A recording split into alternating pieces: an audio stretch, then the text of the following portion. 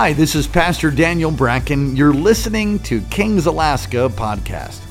I hope the word encourages you and you get a touch from God that brings transformation and equips you to experience life with people, power, and purpose. Thank you for joining us. Enjoy the word. Why don't you stand with me, if you would, Matthew 16, 13 through 19. I'm going to read from the NIV. You're welcome to read along with me if you'd like. All right. It says, when Jesus came to the region of Caesarea Philippi, he asked his disciples, who do people say the Son of Man is? They replied, some say John the Baptist, others say Elijah, and still others Jeremiah, or one of the prophets. But what about you, he asked, who do you say I am? Simon Peter answered, you are the Messiah, the Son of the living God. Jesus replied, blessed are you, Simon, son of Jonah, for this was not revealed to you by flesh and blood, but by my Father in heaven. And I tell you that you are Peter, and on this rock I will build my church, and the gates of Hades will not overcome it. I will give you the keys of the kingdom of heaven. Whatever you bind on earth will be bound in heaven, and whatever you loose on earth will be loosed in heaven. Come on, let's all pray. Lord, we thank you for this time we have to spend together this evening. We thank you for your presence in this place. We thank you for your power being released through worship and giving, Lord God. And we ask you, speak to our hearts tonight. Let us open our hearts to that which you want to say. May the seed of your word find good soil in us, and may it produce fruit. And we thank you in Jesus' name. We all said, amen, amen, amen, amen. I'm going to move this a little bit. Praise God. How are we all doing tonight? Well, Pastor Daniel mentioned that I was playing the keys to a lot of key moments in his life. But tonight, we're actually going to talk about a different kind of keys. How many of you are really good at losing these sort of things? Come on, lift your hands high. Don't be ashamed. We're going to start a support group for all of us, all right? Because we'll start a life group, all right? I'm the worst at it. I lose keys like crazy, and my hosts that I'm staying with are probably now really nervous that they handed me keys to their house. Don't worry, guys. I'm going to take good care of them. But keys, I tend to just leave them in random spots. I can't find them. It's the same with glasses. Does anybody know what I'm talking about? And then you find it, and you're like, why would I ever put it there? You know, your mind's in other places. And we have to ask tonight as we jump into this, what do keys do? Well, it's pretty obvious, but I'll state it. They open doors, they open spaces that perhaps we would otherwise not have access to. They start engines, they move us forward in vehicles, they cause us to be able to fulfill some work like on a tractor or lawnmower or maybe a snowplow. I don't know, you guys deal with that stuff here. The snow is beautiful. You know where we're from? We just think it's always like this in Alaska. Like, isn't this always how it is? And it's not, right? Right. We keep hearing that from everybody, but it's amazing. So keys, they're important. And this passage that we read, super familiar, Jesus is talking with his disciples. It said in a region called Caesarea Philippi. It was a region, it was a city, but it was a very, very dark city. In fact, Pastor Daniel and I were talking today. It was known as the darkest place in Israel. There were many pagan temples there, and especially there was the worship emphasized to the pagan god Pan. And there was like a pool, I believe it is. I've never been there, but some of you have. How many of you went to Israel? Anybody in this room? So y'all are like, yeah, we know this. We were there. In fact, Hank was talking with me about this very thing when he was driving me from Anchorage the other day. And so this place was very evil. There would even be human sacrifices. Pastor Daniel and I were talking today. They would throw their babies even into this pool to drown them as a human sacrifice to Pan. Super evil place. And this is the place where Jesus is talking to these guys. And he looks at Simon and he says, Peter, Simon, you're Peter. You're a rock. And on this rock, I'm going to build my church. And the gates of hell. Well, that place that we're talking about, that place where they would sacrifice to Pan, it was known as the gates of hell. And so literally Jesus is giving like a full-blown illustrated sermon. He's saying right here in this darkest place, and the darkest place you can imagine on this earth, he's saying, it will have no effect on my church. Because my church is a rock that will withstand anything. The gates of hell will not prevail against it. And then Jesus talks about keys. He talks about the keys to unlocking this kind of thing. Unlocking this kind of victory for his church that hadn't even really happened yet.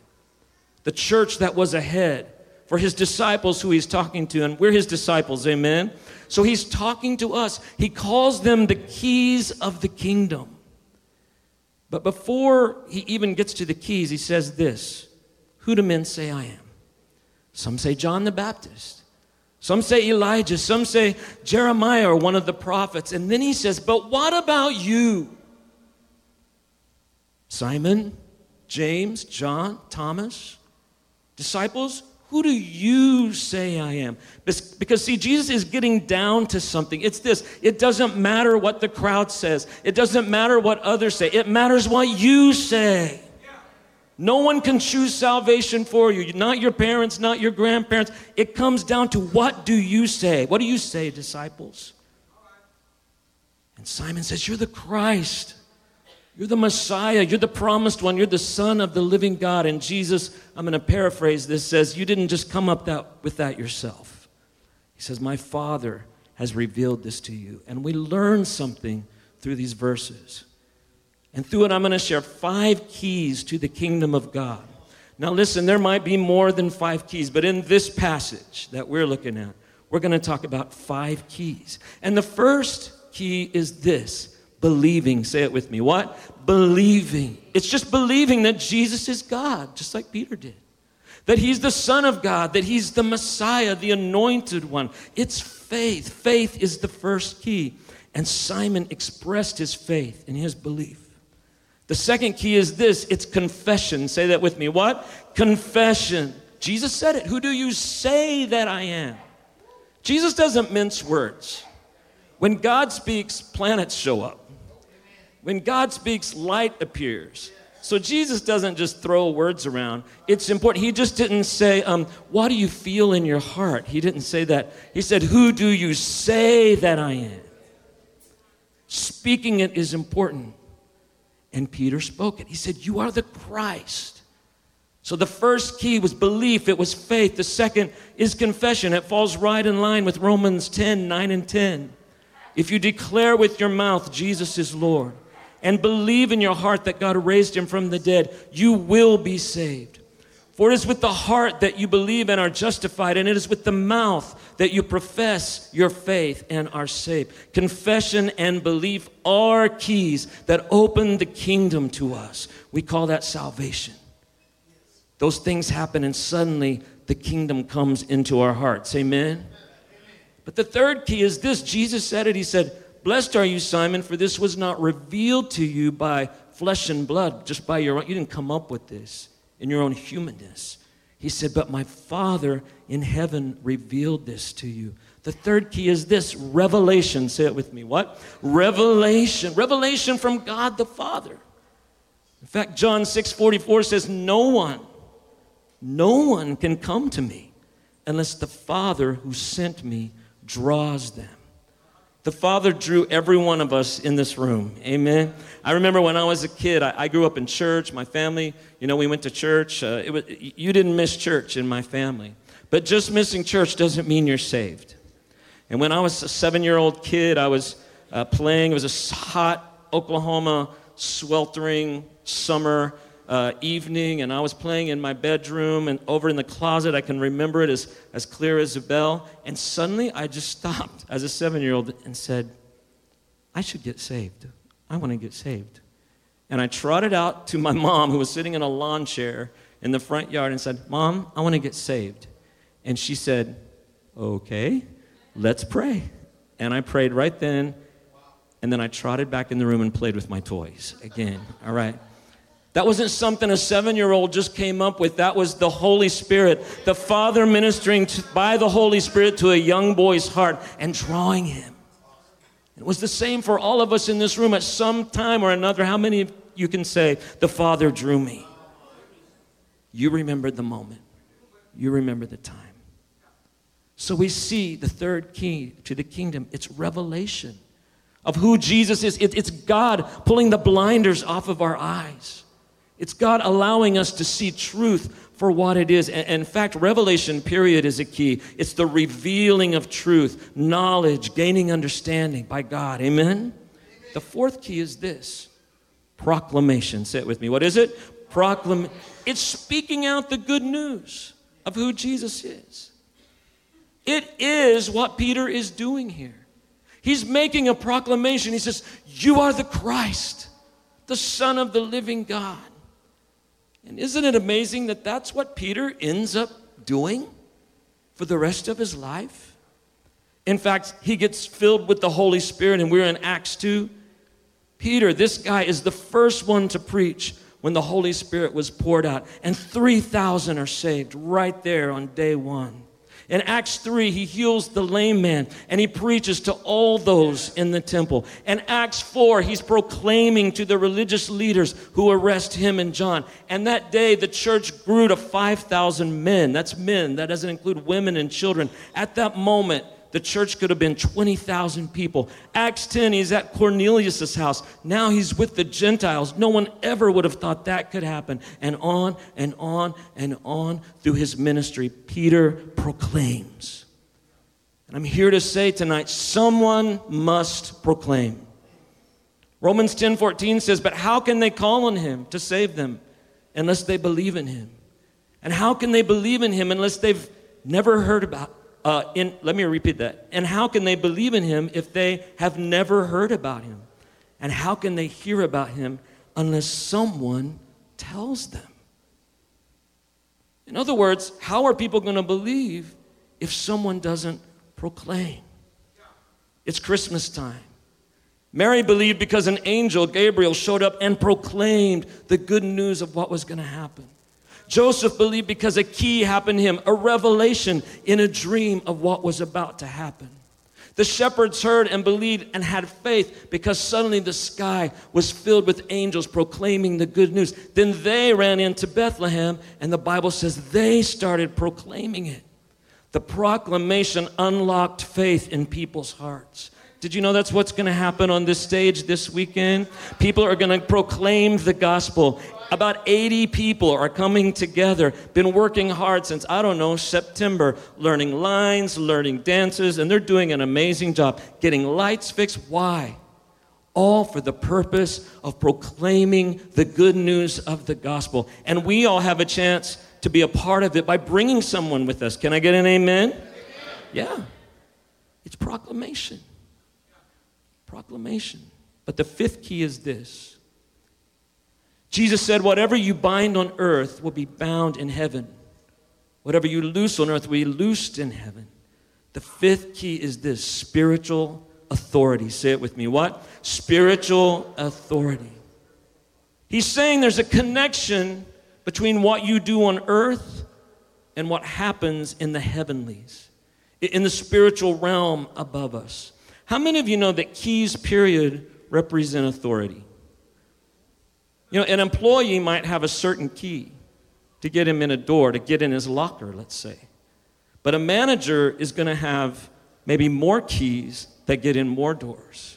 And the owner of the business is going to have more keys that get in those doors that others can't go in. Why? Because they have greater authority.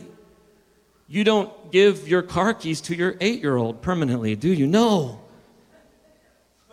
Because they don't have the authority to drive your vehicle yet. Keys represent authority. And Jesus is saying here to his disciples, I'm giving you the keys. I'm handing you authority in the heavenly realm. You say, well, what does that mean, the heavenly realm? Now, I know we're a part of Kings. Dr. Morocco is our senior pastor. If you've been around very long, you know about binding and loosing, all right? But in case you haven't heard all that, the Bible says Satan rules in the heavenlies. It's called the prince and power of the air. Ephesians 6:12 refers to he and his sword as rulers of this dark world, spiritual wickedness in high places, in the atmosphere, in our atmosphere. That's what it's referring to, the heavenlies. And so the binding and loosing that Jesus is referring to is talking about binding up those dark powers, binding up those demonic powers, and loosing their victims. And we see it clearly when Jesus showed up. Jesus is the king, right? So where the king is, the kingdom is.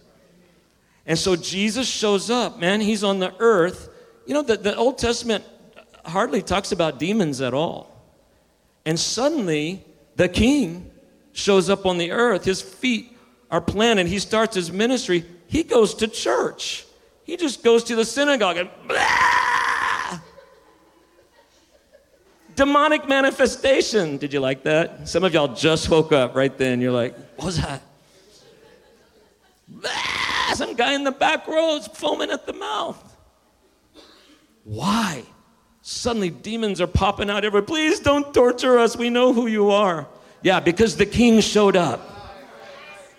And the king is declaring truth. The king is proclaiming, come on. The king has the ultimate spiritual authority, amen? And so as Jesus starts exercising all of those, I don't mean exorcising, that's happening too. I mean, as he starts exercising his authority on the earth, suddenly those demon powers just automatically start to be bound. And the victims start to be loosed. We show that in this show. If you've seen it before, you see that someone disobeys the king, which represents God and the Father, and suddenly they become tied up in strings. It's a picture of someone being bound by Satan or demonic power and their own sin. And in the show, the prince, Jesus, shows up and begins to set them all free. He untangles them. He starts to set them free just by the authority of who he is. And all it is a visual picture of what this is talking about right here. And Jesus is again saying to his disciples, I'm handing you those keys. I'm trusting you, my servants, with those keys to bind those kind of powers and to loose the victims the way I'm doing, is what Jesus says. Here, I'm going to loan you my keys for a while. Think of it like that. And Jesus puts it in our hands. Are you with me today?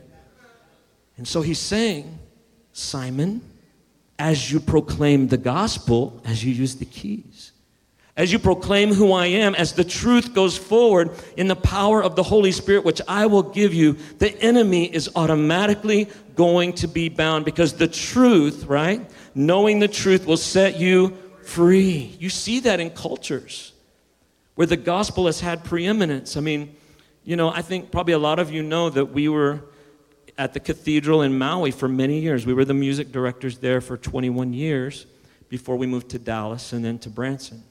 So we spent a long time in Hawaii. I love Hawaii. It's a second home to me.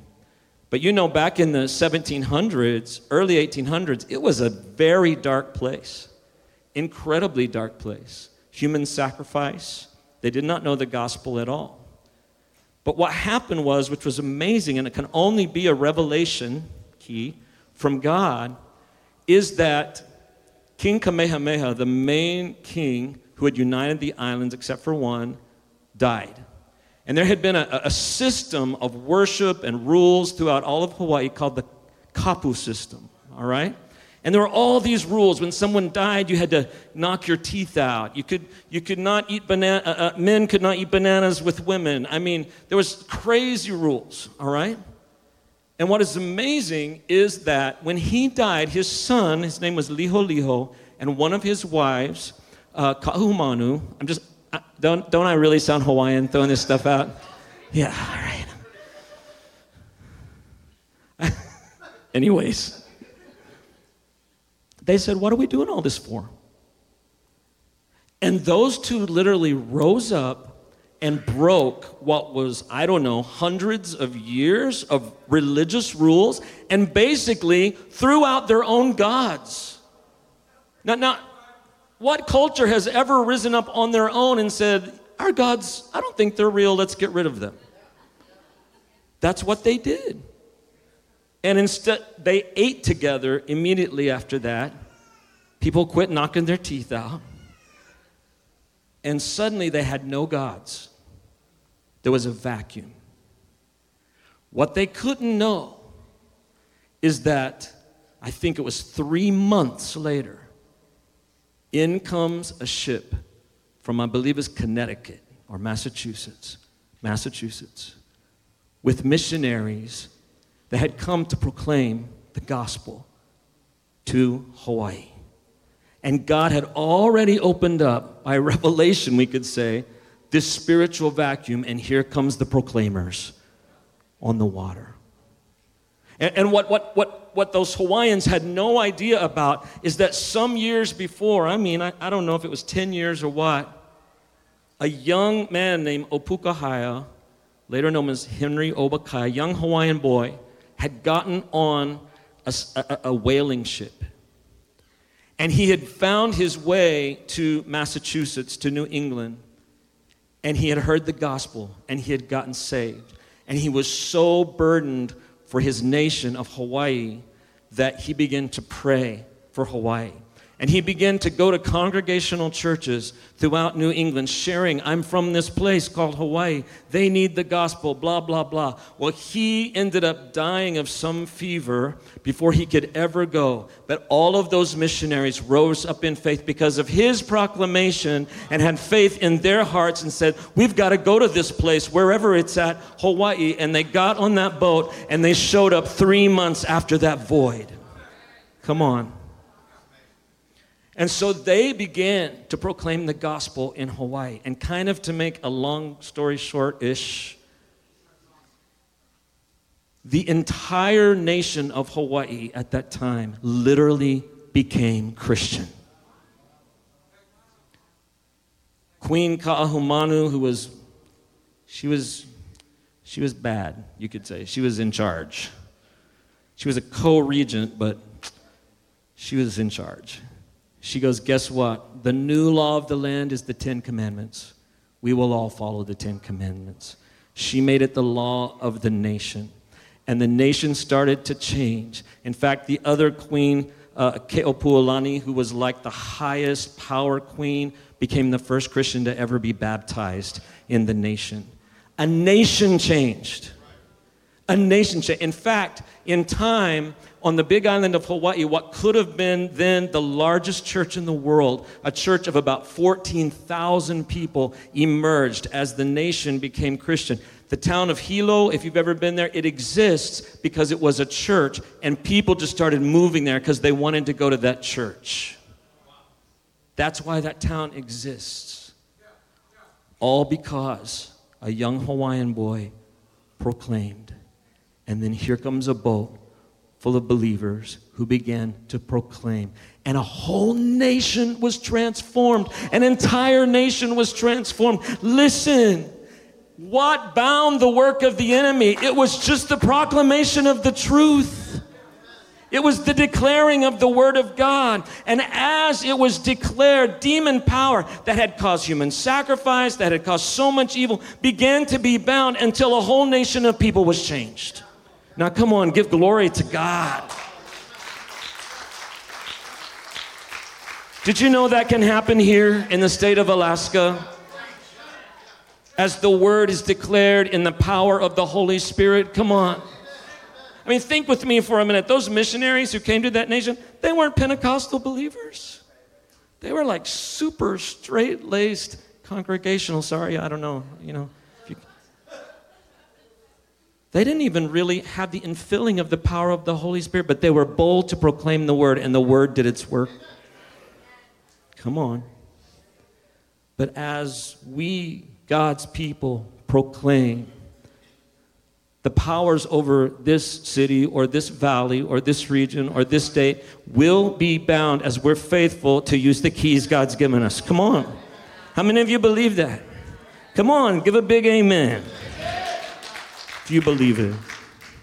And so Jesus is speaking this in Caesarea Philippi. It's like, this place is bad, guys. We all know it's bad, but guess what? These gates of hell will not stand against my church that I'm raising up. The gates of hell will not be able to stand against the rock, the foundation of faith, the rock of who I am. And in Acts and ongoing, you just see it happening. Jesus spoke it, and now It's not him, it's all those disciples loosing people from demonic power. The miracles, deliverances by Peter, Paul, and others. They were using their keys. The keys Jesus was handing to them. Now, in the power of the Spirit, they're using them. And catch this. All these keys we've talked about work together. It all begins with the key of revelation and proclamation. And those keys unlock belief and faith, which unlocks the door to confession, which unlocks the door to the kingdom in their hearts, which unlocks living in spiritual authority and victory. And then now that person in spiritual authority and victory now takes his keys and goes and proclaims it to somebody else. And it repeats and it repeats and it repeats and it repeats. But think for a moment. What if you're a business owner? And maybe some of you are here tonight. And you have a new employee. They're janitorial. They're supposed to clean your offices, your bathrooms, your everything. And you're like, here's your keys. You know, they go through HR. They do whatever they got to do. They get their time card, whatever it is. You start tomorrow. And what if that employee just keeps coming to work and standing in front of your business? And you show up and you're like, man, the bathroom stinks. How come none of the trashes have been emptied? How come? And you go outside and there's your employee standing outside. Here it would be freezing, shivering. And you come and things aren't working, and so your business actually can't move forward because of the stench or the overflowing trash or the dirt on the carpet, because no one wants to come there. And you're not able to do your job. Are you understanding what I'm saying today? You would look at that guy and say, dude, what the heck? What are you doing out here? And he'd be like, I couldn't get in. And you'd be like, use your keys. I gave you the keys. And sometimes I think we're standing in front of doors as God's people or as church, and we're waiting for them to fling open, and we're waiting for this. And he's like, I've got a job I've given you to do. Use your keys. Open the door. I mean, if we talk to that guy, we'd be like, duh. Sometimes I'm afraid Jesus is like, hello. So often, like the physical, we can lose our keys. I'm going to refer to a scene in Birthday of a King. If you've seen the show, you'll understand. If you haven't, you might understand it better this weekend. Why do we lose our keys? Well, distraction. Distraction. We're thinking about other stuff. This is me all the time. I'm thinking about something else. Like I said, lay them down in random places. You know, the enemy wants to distract you and distract us and get us so consumed by so many things that seem so important that we just misplace our spiritual keys. They're no longer a big priority to us. Faith in God might take a back seat. Now listen, you're here on Wednesday night, so I know you're full of faith. Or two, we just don't use them very much. We really don't need access to that door that much, so they become unimportant to us. Have you ever looked at your keys and been like, what is this? Have you ever done that? I've done it. Like, what building did I used to need in that this went to? And then I take it off and I throw it in the key drawer with all the other stuff that I'm like, maybe one day I might need those. Come on, and that can happen spiritually. If you don't use the keys, you lose the keys, or they just get rusty. You know, and it doesn't seem to work because you never use them. Or maybe you lose them because of delusion or deception, delusion or deception. You start to believe something that really isn't true. It isn't reality. The devil is the father of lies. He's a deceiver. So you kind of start to lose that key of faith maybe a little bit. Or belief through discouragement. God, where were you in this moment? unmet expectations, trauma, what you feel were unanswered prayers. I mean, we could list it on and on. The devil will use anything to deceive you. And you might be here tonight and say, come on, Pastor, we're the Wednesday night crowd. We're good Christians. We don't need to hear that. Can I just say this? Be careful. 1 Corinthians 10:12, Paul wrote, so if you think you are standing firm, be careful that you don't fall. You know, he's writing about the nation of Israel, how they had so much revelation. Food from heaven fell to them every day for 40 years. They saw the glory of God. They heard the mountain shake and all the lightning and thunder. They had the revelation of the Ten. They were not short on revelation. They had Moses. He was one of the greatest leaders of all time. They had the pillar of fire and the pillar of cloud. I mean, it was like God was there. Visual in some ways. So they saw water pour out of a rock. And yet he's talking about them, and he says they even drank from the rock, like I said there. He says, which was Christ. But he said, yet God wasn't pleased with most of them. And it says he left them scattered, their bodies scattered in the desert. After all that revelation, Paul said, God wasn't pleased with a lot of them. Or 1 Timothy 1:18 and 19, it says, Timothy, my son, I am giving you this command in keeping with the prophecies once made about you, so that by recalling them you might fight the battle well, holding on to faith and a good conscience, which some have rejected and so have suffered shipwreck with regard to the faith. He's writing this to Timothy. Timothy's not some newbie Christian. Timothy's like his son, like his right-hand man. In fact, he's becoming, or at that point is becoming, or has become the pastor of the church in Ephesus, which was where Paul had his greatest revival. You don't hand the church where you've had your greatest revival to a newbie or someone who's not very strong in their faith. And yet he's saying to Pastor Timothy, fight the battle well. He's saying to Pastor Timothy, hold on to your faith. And then he says, not like Hymenaeus and Alexander. He literally calls their names. How'd you like to have your name called out? He said, whose faith was shipwrecked. He said, don't be like those guys. I mean, he's talking to Timothy. The devil makes it his job to cause us to be so discouraged or so distracted or so deceived that our faith will be shipwrecked and our keys stolen. And he will flaunt the thing that is your weakness. Listen to me. He will flaunt the thing that is your weakness right in front of you. That lustful thought, that thing that pops up on your phone. He'll cause you to run into somebody that you don't really need to be around.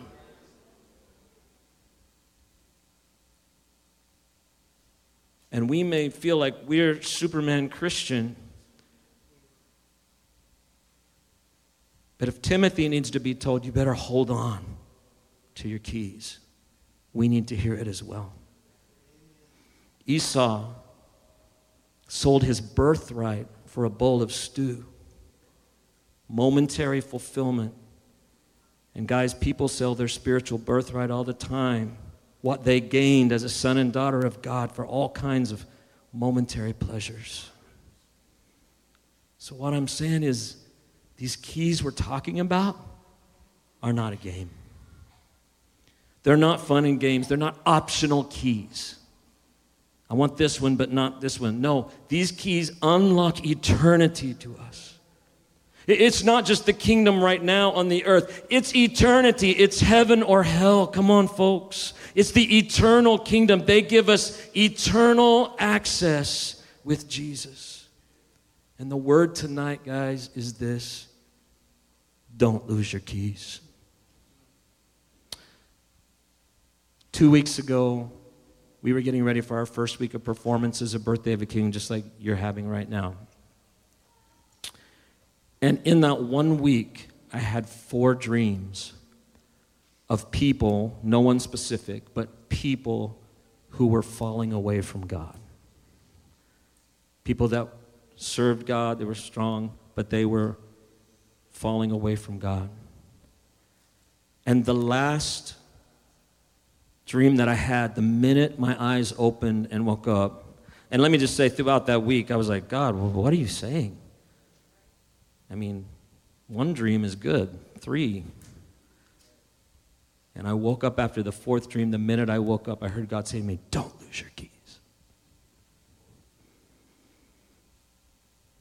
I felt like it was a warning. So church, let me say this tonight. Don't lose your keys. Hold them tight. Your faith, your confession, the revelation God's given you, the proclamation that God wants to use you to do, your spiritual authority. They're not just the keys. They are key to your future, to your success in Christ, and to you having eternal life. Hold on to your keys. Well, I hope you were encouraged by God's word. Thank you again for listening to Kings Alaska Podcast. God bless you. For more great content, go to kcalaska.com. And may God's face shine upon you and give you peace.